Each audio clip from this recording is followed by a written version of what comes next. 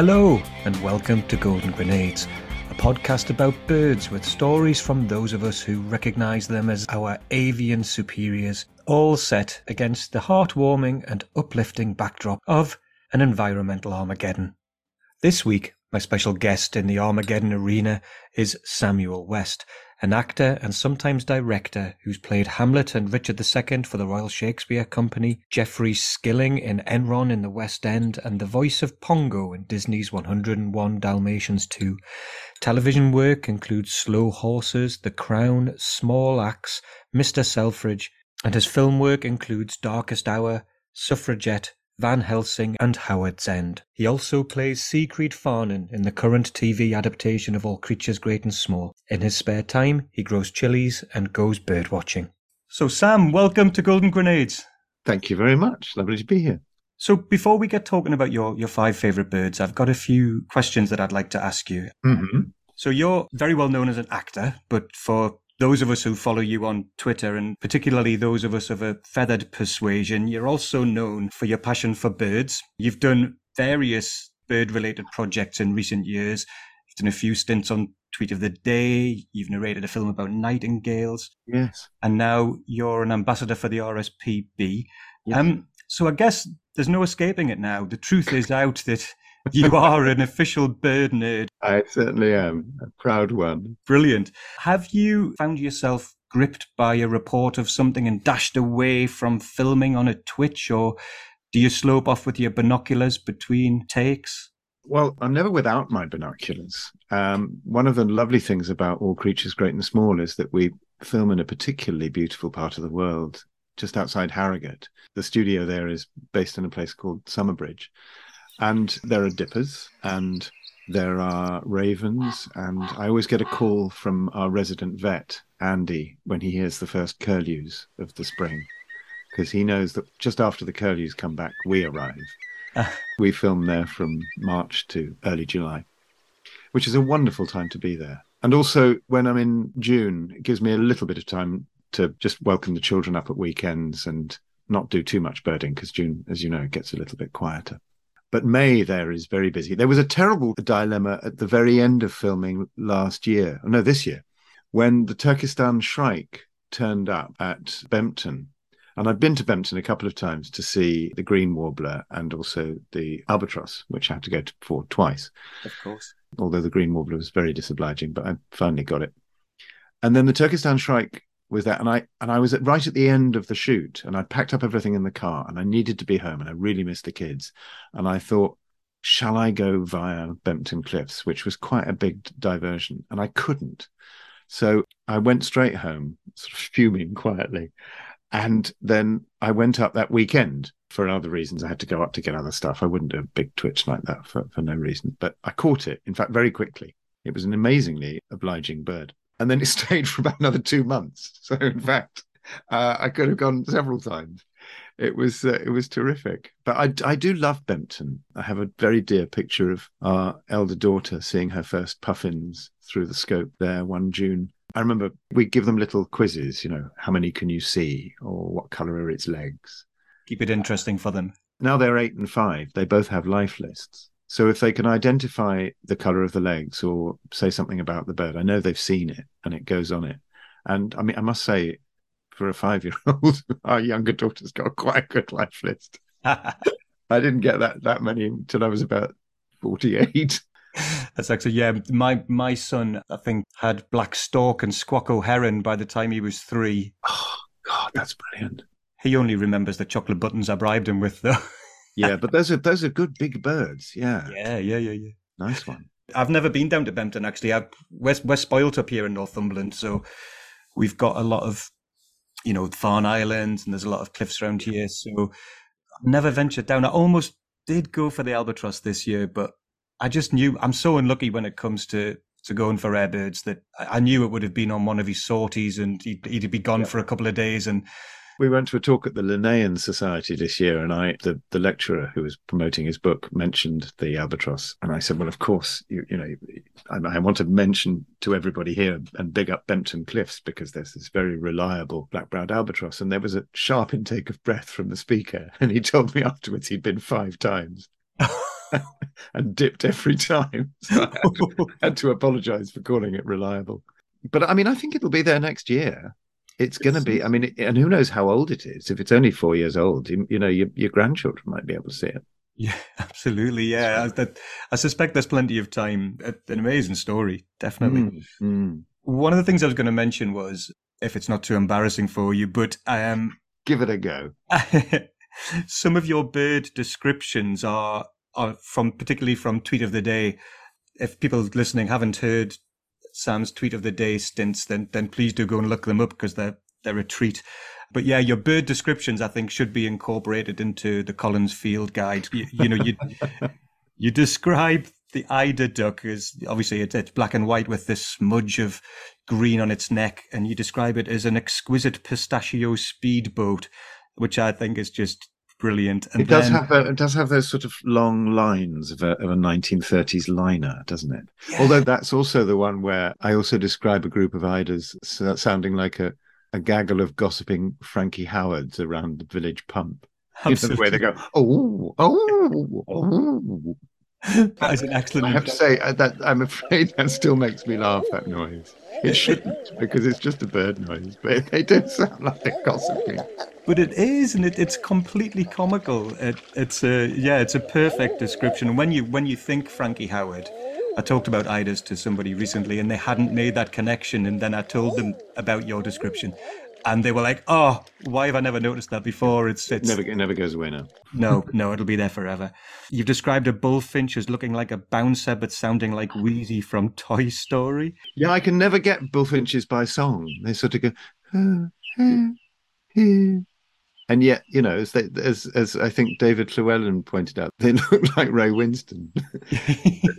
But yeah, they're amazing birds. We don't really get. I've never seen a London bullfinch. Have you not? It's the commonest bird that's not on my London list. Oh, wow. I mean, there are plenty. It's just we live fairly centrally, so yeah, don't go very often.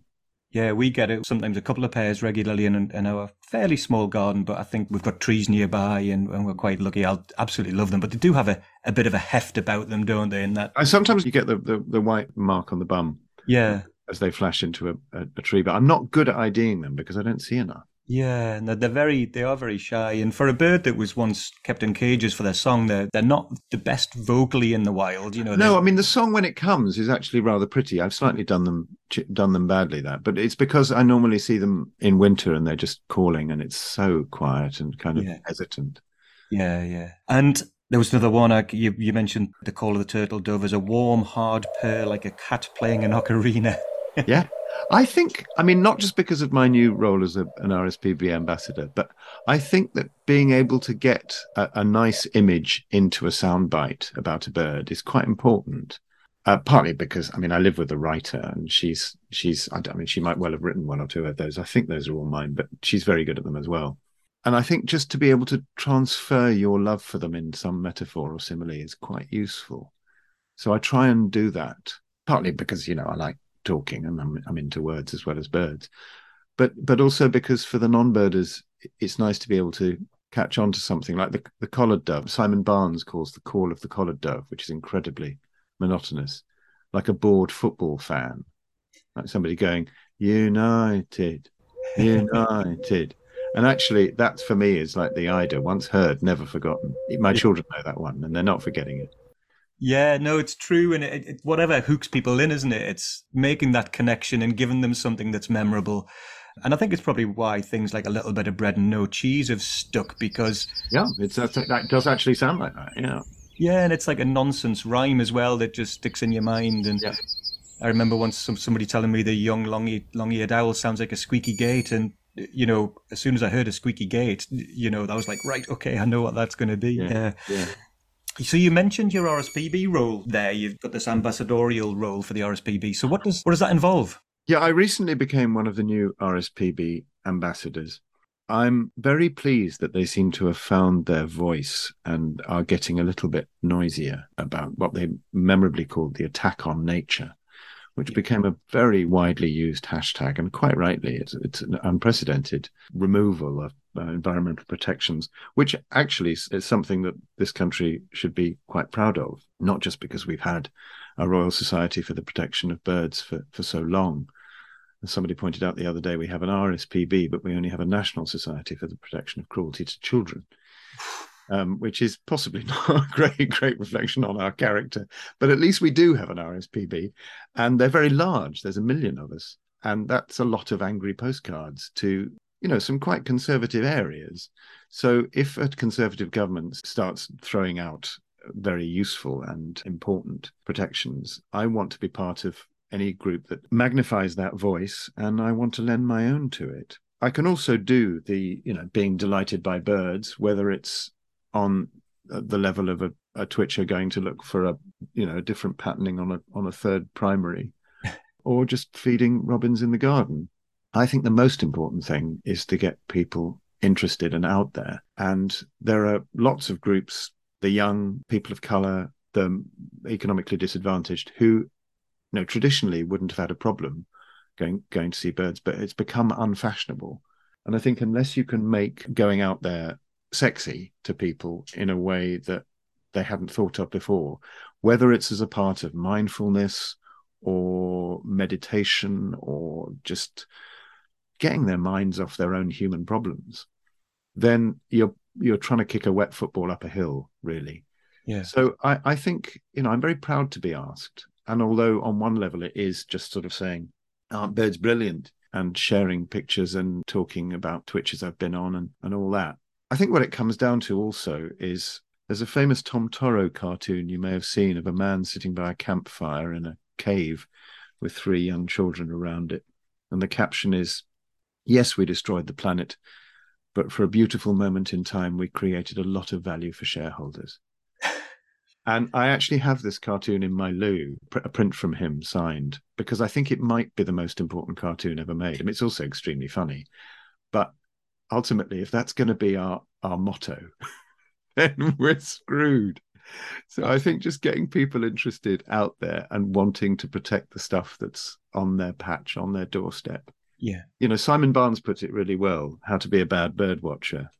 Look out of the window, see a bird, enjoy it. Yeah. Congratulations, you are now a bad bird watcher. Yeah. That's all it takes. So I don't want to get in the way with expensive kit or big notes or expertise. I just talk about stuff that excites me, and I can also get quite shouty. So I'm good casting, really. Yeah, absolutely. You're ideal for the role. Oh, thank you. There's very other wonderful people like Deborah Meaden, who's highly respected, both as a media personality and as a TV dragon and as a businesswoman. But she's also one of the new ambassadors, and people like that, coming from a different background, different side, and possibly you wouldn't have thought quite so shouty, quite so radical. But when she lends her voice to the choir, it really gets much louder. It's great. Yeah, fantastic. No, it is interesting seeing the different things that the RSPB are doing recently. Their Swift campaign, a bit of a eyebrow raiser, I think. And they're big on bird crime as well, which has traditionally put them against the hunt and shoot and fishing fraternity. Yep. And they're not afraid to say, this is illegal raptor persecution on lands that are kept for shooting. I wonder why. Yeah. And they're not afraid to point to people who are getting funded by estates and say, listen, you seem to be against these crimes that are committed in your constituency. Any particular reason why? These are good questions and they need to be asked. Yeah, absolutely. Well, I hope you'll continue enjoying the role, and it's a big success, and you engage with a lot more people, and hopefully you avoid any of the stuff that Chris Packham gets outside his gates and things like that. Well, you're doing it right when they come after you like that, don't you? Absolutely, yeah. I think Chris says that sort of thing as well. You also contributed, and thank you so much for this, to a book that I worked on with the British Trust for Ornithology called Red 67, which depicts, at the time, it was the 67 birds on the red list, and we've just done a new book, and the list is up to 70 now. Some have dropped off, some new ones have gone on, including common birds like the swift that everybody loves. But you wrote about the missel thrush, and this is another example of your impeccable bird descriptions. I'm just going to read the first little bit here where you're comparing it to the song thrush. Here's to the overlooked elder brother, the geeky, gawky, beer-bellied beanpole who's less good in company, the shy child excused games hopping by itself in the middle of an empty playing field. I loved it. And when I asked you to do this, I was secretly hoping that you would come out with something like this, be the humorous description, and then your description of what they look like with a back of a colour that Farrow and Ball would call mouse waistcoat and charge you a lot for. Mouse waistcoat. Mouse waistcoat. Yes, yes. Don't paint a large room in mouse waistcoat. You'll need a second mortgage. Yeah, I mean, these are sort of flights of fancy, but when I see a bird that I don't know well or I'm learning about, I used to be a train spotter and I still love railways, but there's a difference between seeing a locomotive that you haven't seen before and some sort of ticking it off and thinking, well, you shouldn't be here or you're in the wrong region, and that's kind of interesting. But seeing a bird I haven't seen before or getting a second or third look or a good look at something I haven't had a good look at before makes me lean forward, metaphorically and actually, and I want to find other words for it so that I kind of remember them, and the behavior of something like a bird, which is, it's not a mammal. It's really weird. So I think Simon Barnes points this out. We're very lucky that birds do two things that we also do. They do song and they do plumage, but they're not human. The mammals that we know, we are mammals. You go out looking for foxes, you can see foxes. They're lovely. We got them in our road. You can see the odd deer, but basically they do smell, and we don't do smell. We're very lucky that birds do this stuff that makes us go, wow, that's beautiful. Beautiful for my ears, beautiful for my eyes. So when things like that, trying to find a word for that particular back color, or the way a missel thrush holds itself, or the way that they're sometimes solitary, I mean, I'm really pleased you responded to it, because that's how I think about them, and it really helps. Yeah, and it's true. I think we all do it to a certain extent. You anthropomorphize, because a lot of the time it's otherworldly. They're doing their own thing, completely, external to us. But we do have a tendency, I think, as bird fans, to sort of try and, I don't know if it's like trying to be their equals, because we all know they're superior.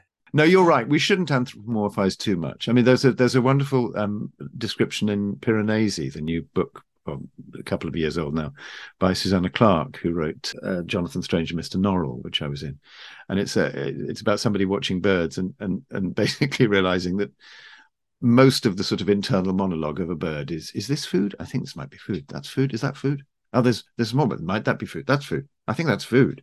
That's all they do. It's like when in The Hitchhiker's Guide to the Galaxy, Arthur learns to fly and discovers after a while that he can speak the language of birds. And it all turns out to be about aerodynamics and wind speed, and it's all really dull. I mean, that may be true, of course, but we don't need to know that. That's just for them. No, that's brilliant. In that piece about the missel thrush, you also mentioned the fact that the West Bromwich Albion football badge has a song thrush on it, famously. But in 1975, it was mistaken by the College of Arms for a missel thrush. And, obviously this sort of lends itself to revealing another one of your passions, which is football, isn't it? And I know we've chatted a little bit on Twitter about birds that we've seen at football matches and things. Yeah. So tell me which sort of birds make your football grounds list. Well, the first time I ever saw a notable species in a football ground was at the old White Hart Lane, watching a Premiership game between West Ham and Fulham, which was an extremely windy 0-0 draw on a windy November afternoon. And the only thing I remember about the game was a kestrel flying in and perching on one of the old iron girders. But I pointed it out to the person who'd taken me, who was, interested and watching the football, and went afterwards going, "Oh, it was a really boring game." And I remember thinking, "Yeah, it was a boring game, but we saw a kestrel." And there was a draw between Millwall and Wimbledon at their place at the Den a few years back, where Millwall fans may remember this, where there was a seagull. I think it was a herring gull. I was quite a long way away and I didn't have bins. It certainly wasn't a black-headed. And it was sort of in the wing-back position, pun absolutely intended. And it just wouldn't move. I mean, it didn't really have to, I think, because Wimbledon didn't get very near getting behind the back four, which could quite easily have been a back three plus a seagull. And of course, whenever it went anywhere near, all the Millwall fans went, "Seagull, seagull." That it just wouldn't fly away, and that again was a fairly boring game that the seagull turned out to be the most interesting thing about. Quite recently, I've noticed that there are some kestrels near Wimbledon's beautiful new ground. I'm an AFC Wimbledon fan, and we're season ticket holders at the new Plough Lane. And during longers in some games there, I've noticed kestrels flying over there. So I think there may be a nest. There are certainly some quite high buildings around it, some of the new build flats. So I wonder whether, like peregrines, they've nested on some of those, because they're there more often than just passing through. I've started a small yard list for Plough Lane, but it's only got about 8 species on it so far. It's possibly more than mine at St James's Park, although I do have woodcock and grey wagtail, which I think... Oh, the woodcock! A woodcock landed on the pitch. Yeah, I saw that. Were you there? I was there that much. That's amazing. I mean, I haven't seen a woodcock in any description for 3 years. It was so strange, and our back-flipping cult hero, Obafemi Martins, had to actually go and pick it up and then took it to a steward who presumably took it out the back and released it in the park. I saw pictures of that. It was crazy. But yeah, you do sometimes need a little bit of interest to keep you going in these dull games. One final question before we must crack on to your 5 birds.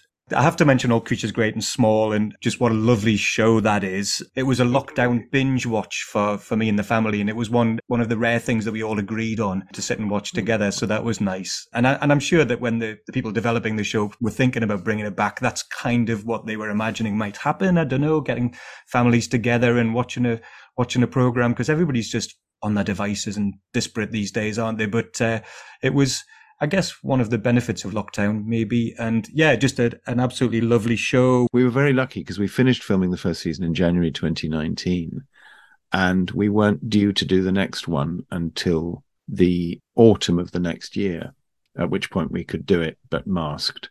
And so most of it passed us by, and the lockdown that was, so considerable was just beginning. The first murmurs from China were just beginning when we stopped. And the timing couldn't really have been any better. And certainly when it came out, it was like catnip. It was, everybody wanted just something to sit in and remind them of, well, what they couldn't walk among, and the animal companions that perhaps they were missing, and the farms that they couldn't, say hello to, and perhaps a slightly simpler life where people were connected and things weren't so complicated.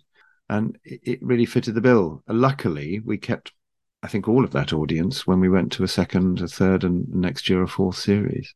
So it's been a wonderful job. I'm really, really grateful. I can't even imagine how insane I'd be if I hadn't been playing Siegfried Farnen for the last 3 years. It's insane, though, he undoubtedly is. Oh, he's a complex character. I hope so, yeah. Yeah, it's nice playing somebody with depth. So it's also nice playing somebody who's quite funny. Don't generally get to do funny. Yeah. There's definitely humour in all the characters, but Siegfried's got that sort of grumpy element of humour to him. No, it's been a massive success, and it is a lovely, warm, kind watch. But my daughter Naomi has a question, if that's all right, before we get onto your birds. Please, go ahead, Naomi. She wants to know, and honestly, we ask it probably, or somebody in the room will ask it, like, how do they get the animals to act?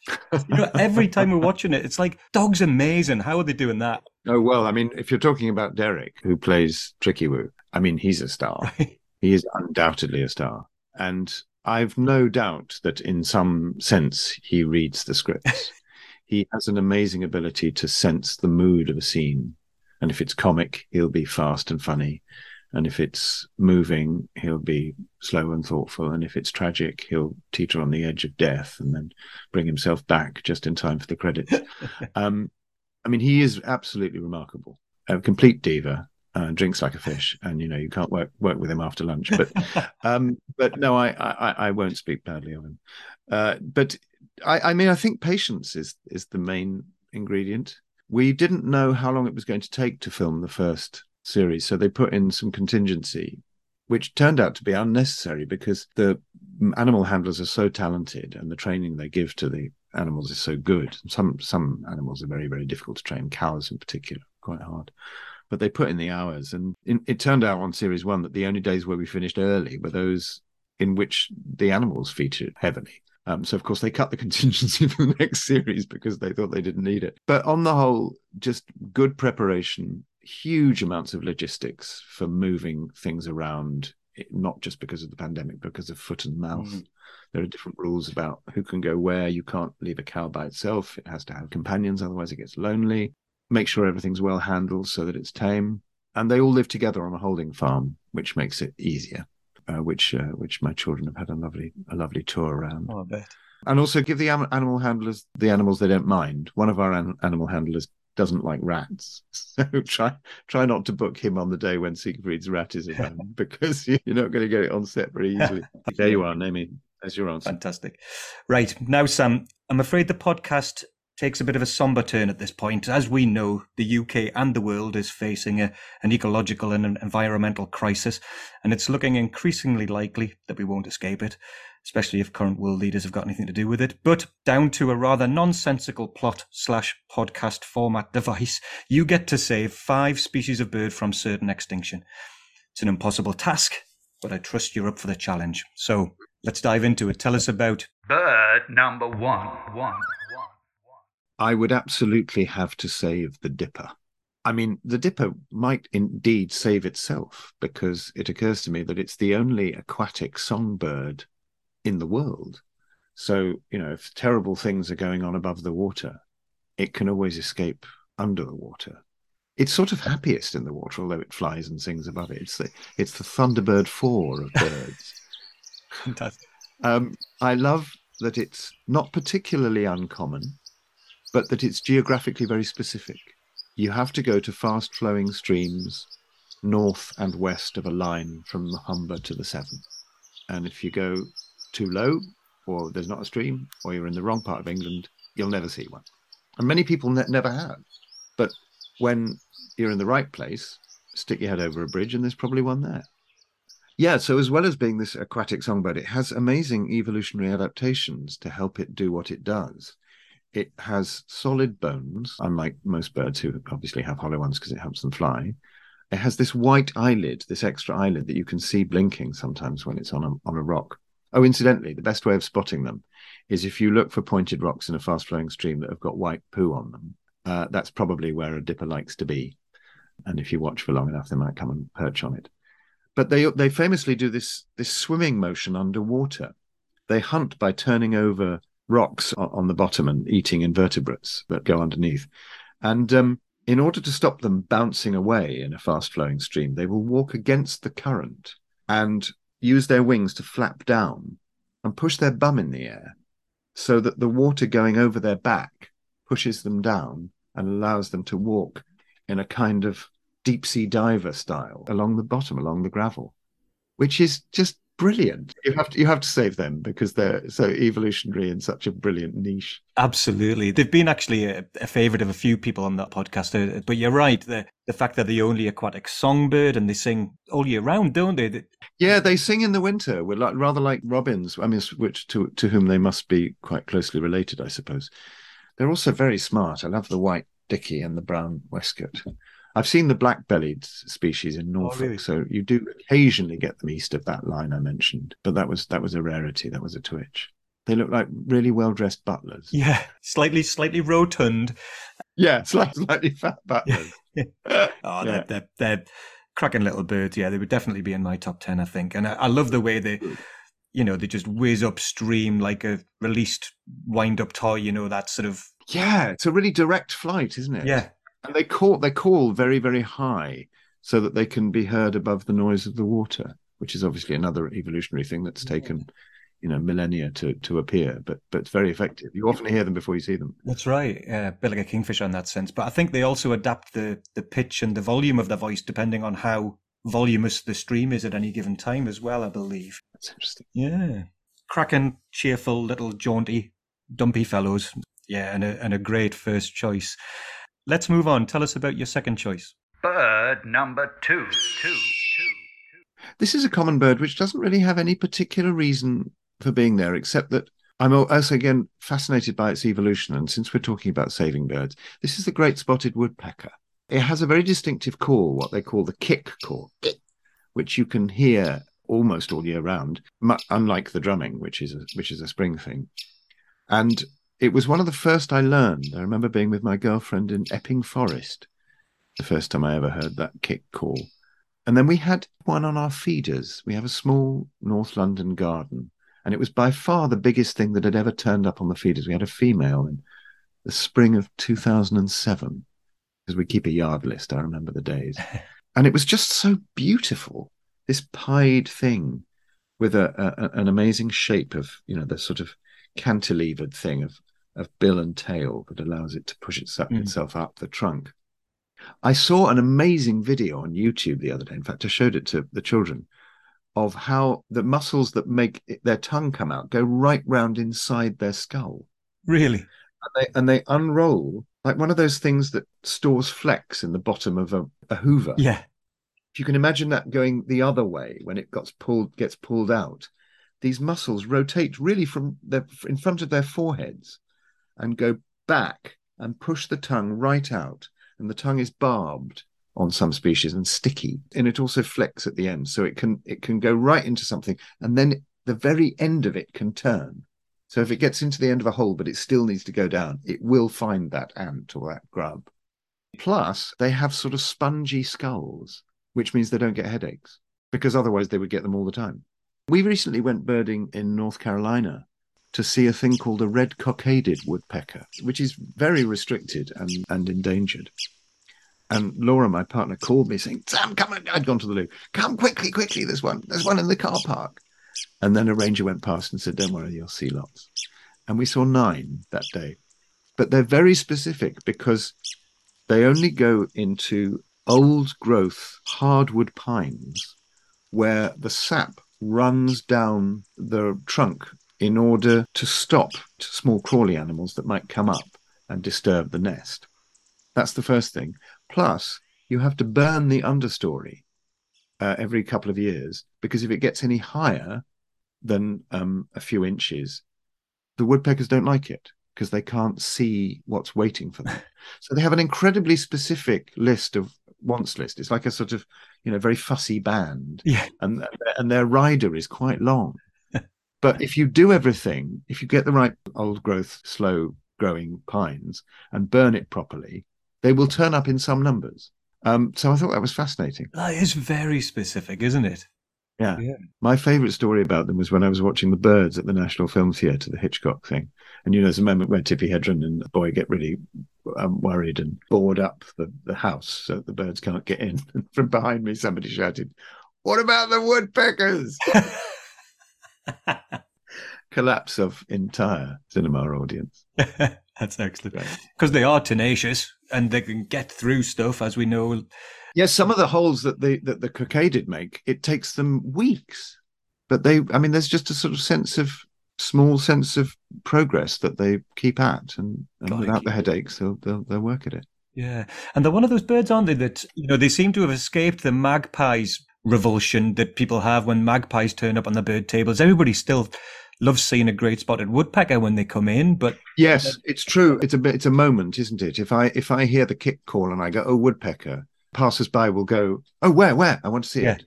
They're great birds, and one that we've never talked about before. Oh, good. And thinking of your descriptions of birds, and the fact that they do plunder nest boxes, and they'll hear chicks in a tree, and then they'll go through to get into them rather than coming in. They'll go right there in there. But I have this image of Jack Nicholson with the axe and The Shining. Oh God, yes, of course. That's exactly what a great spotted woodpecker would. With their beak, yeah, coming in. At this point in proceedings, I'm going to ask you my zero punches pulled question. Zero punches pulled. Which is my slightly ridiculous question that I suspect that nobody will have asked you before and is unlikely to have asked you again. But your agent gets a call from Hollywood and Marvel wants you in the MCU. Good. Best of all, you can create your own bird-themed superhero. Yeah. Which species would you base your character on? Well, I've got to be the Big Dipper. I've thought about this quite carefully.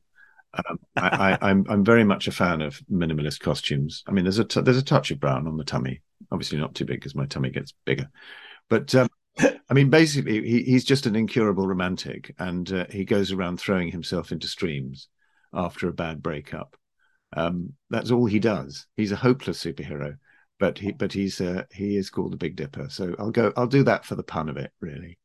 But I think you have thought that through, and I think that's a fantastic answer. I was thinking maybe, woodpecker man, because he can drill through walls and he can headbutt enemies. Yes, that would be much more useful. Yes, no, but I'm too indulgent for that. It's got to be an entirely personal, useless superpower. I actually do play a game as an occasional director.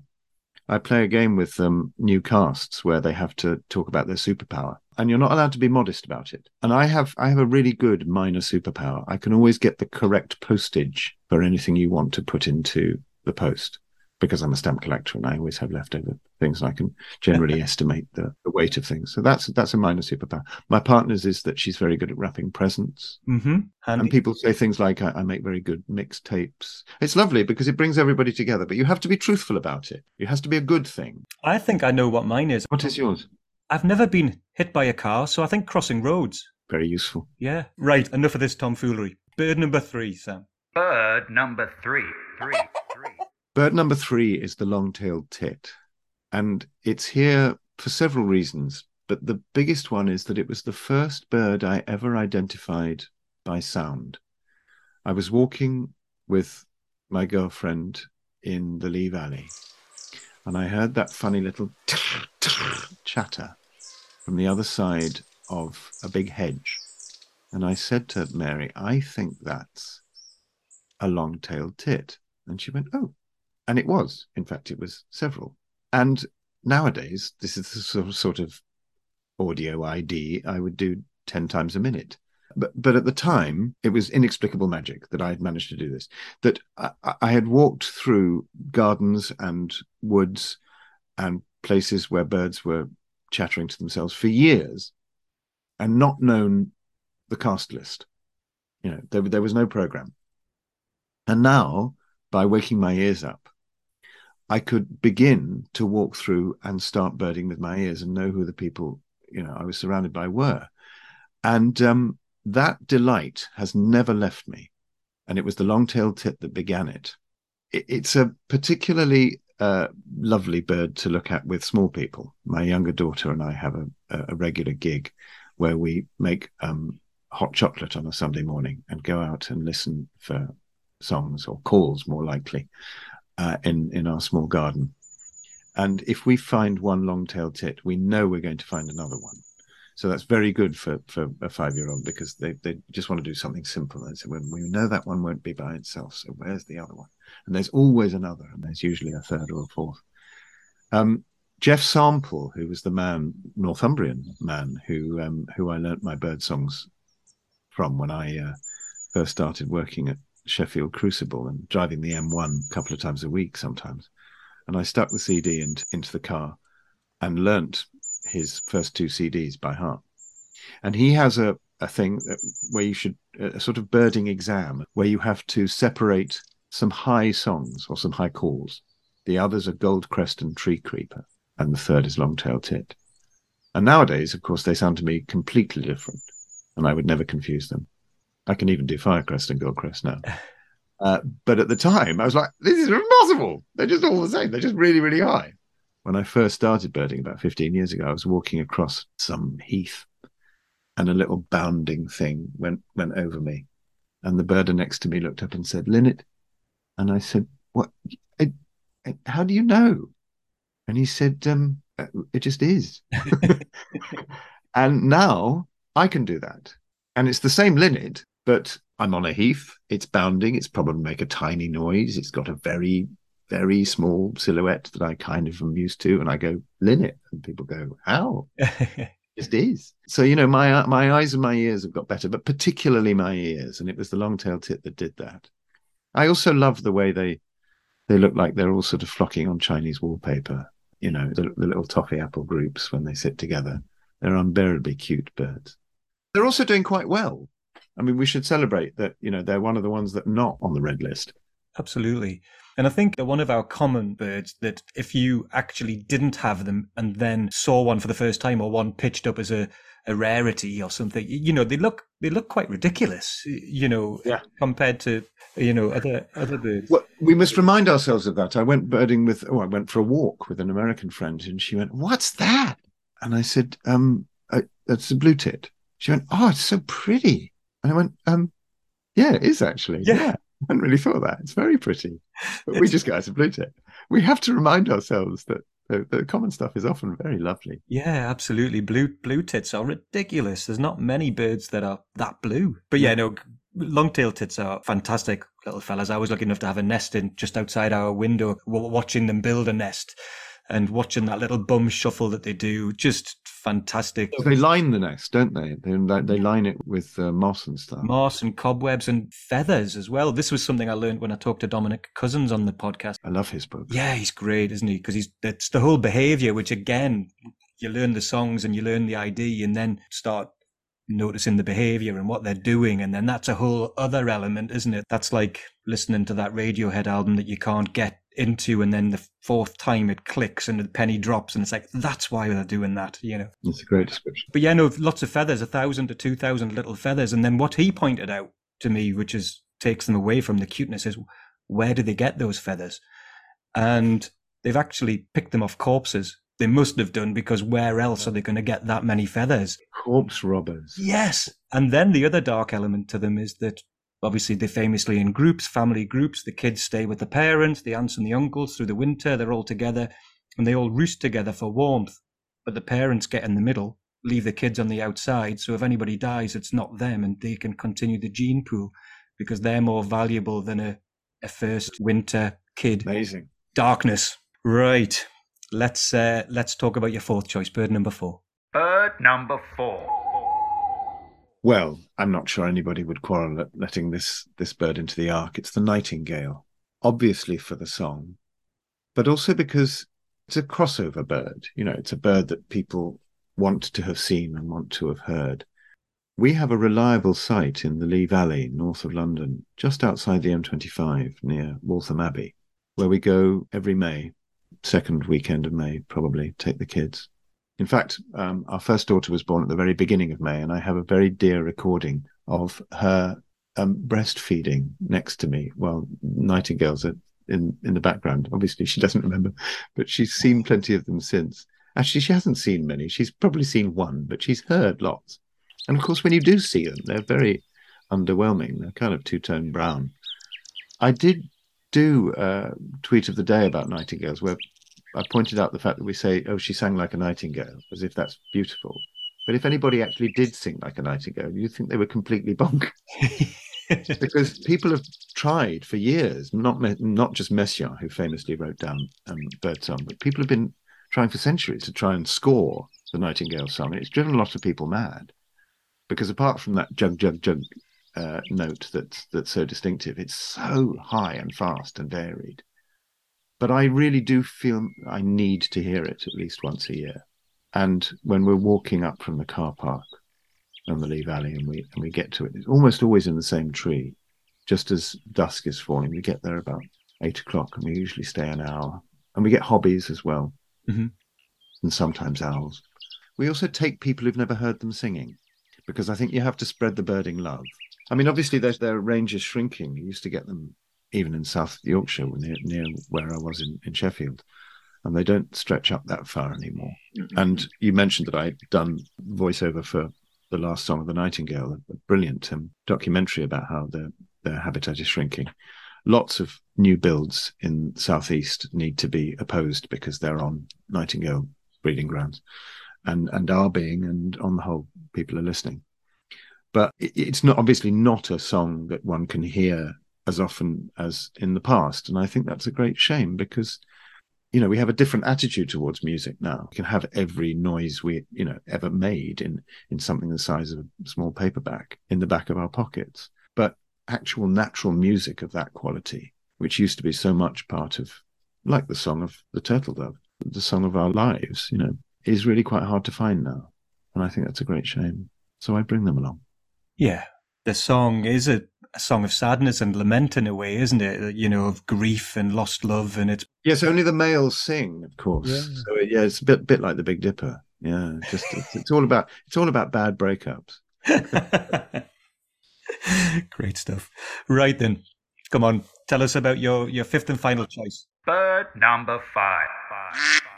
Oh, you're not going to like this one. I had to put in a major rarity, although weirdly, a bird that I've seen on 2 occasions this year, the Blackburnian warbler, a new entry at number 5. It's an American wood warbler, and I saw one on Briar on Scilly this October, along with about 1,000 other people. And that sounds like nothing special, except that it was only the 4th time it had ever been seen in Britain, except that on the other 3 occasions it had been seen in Britain, in 1961, 1988, and 2009, I think, it was seen by almost nobody.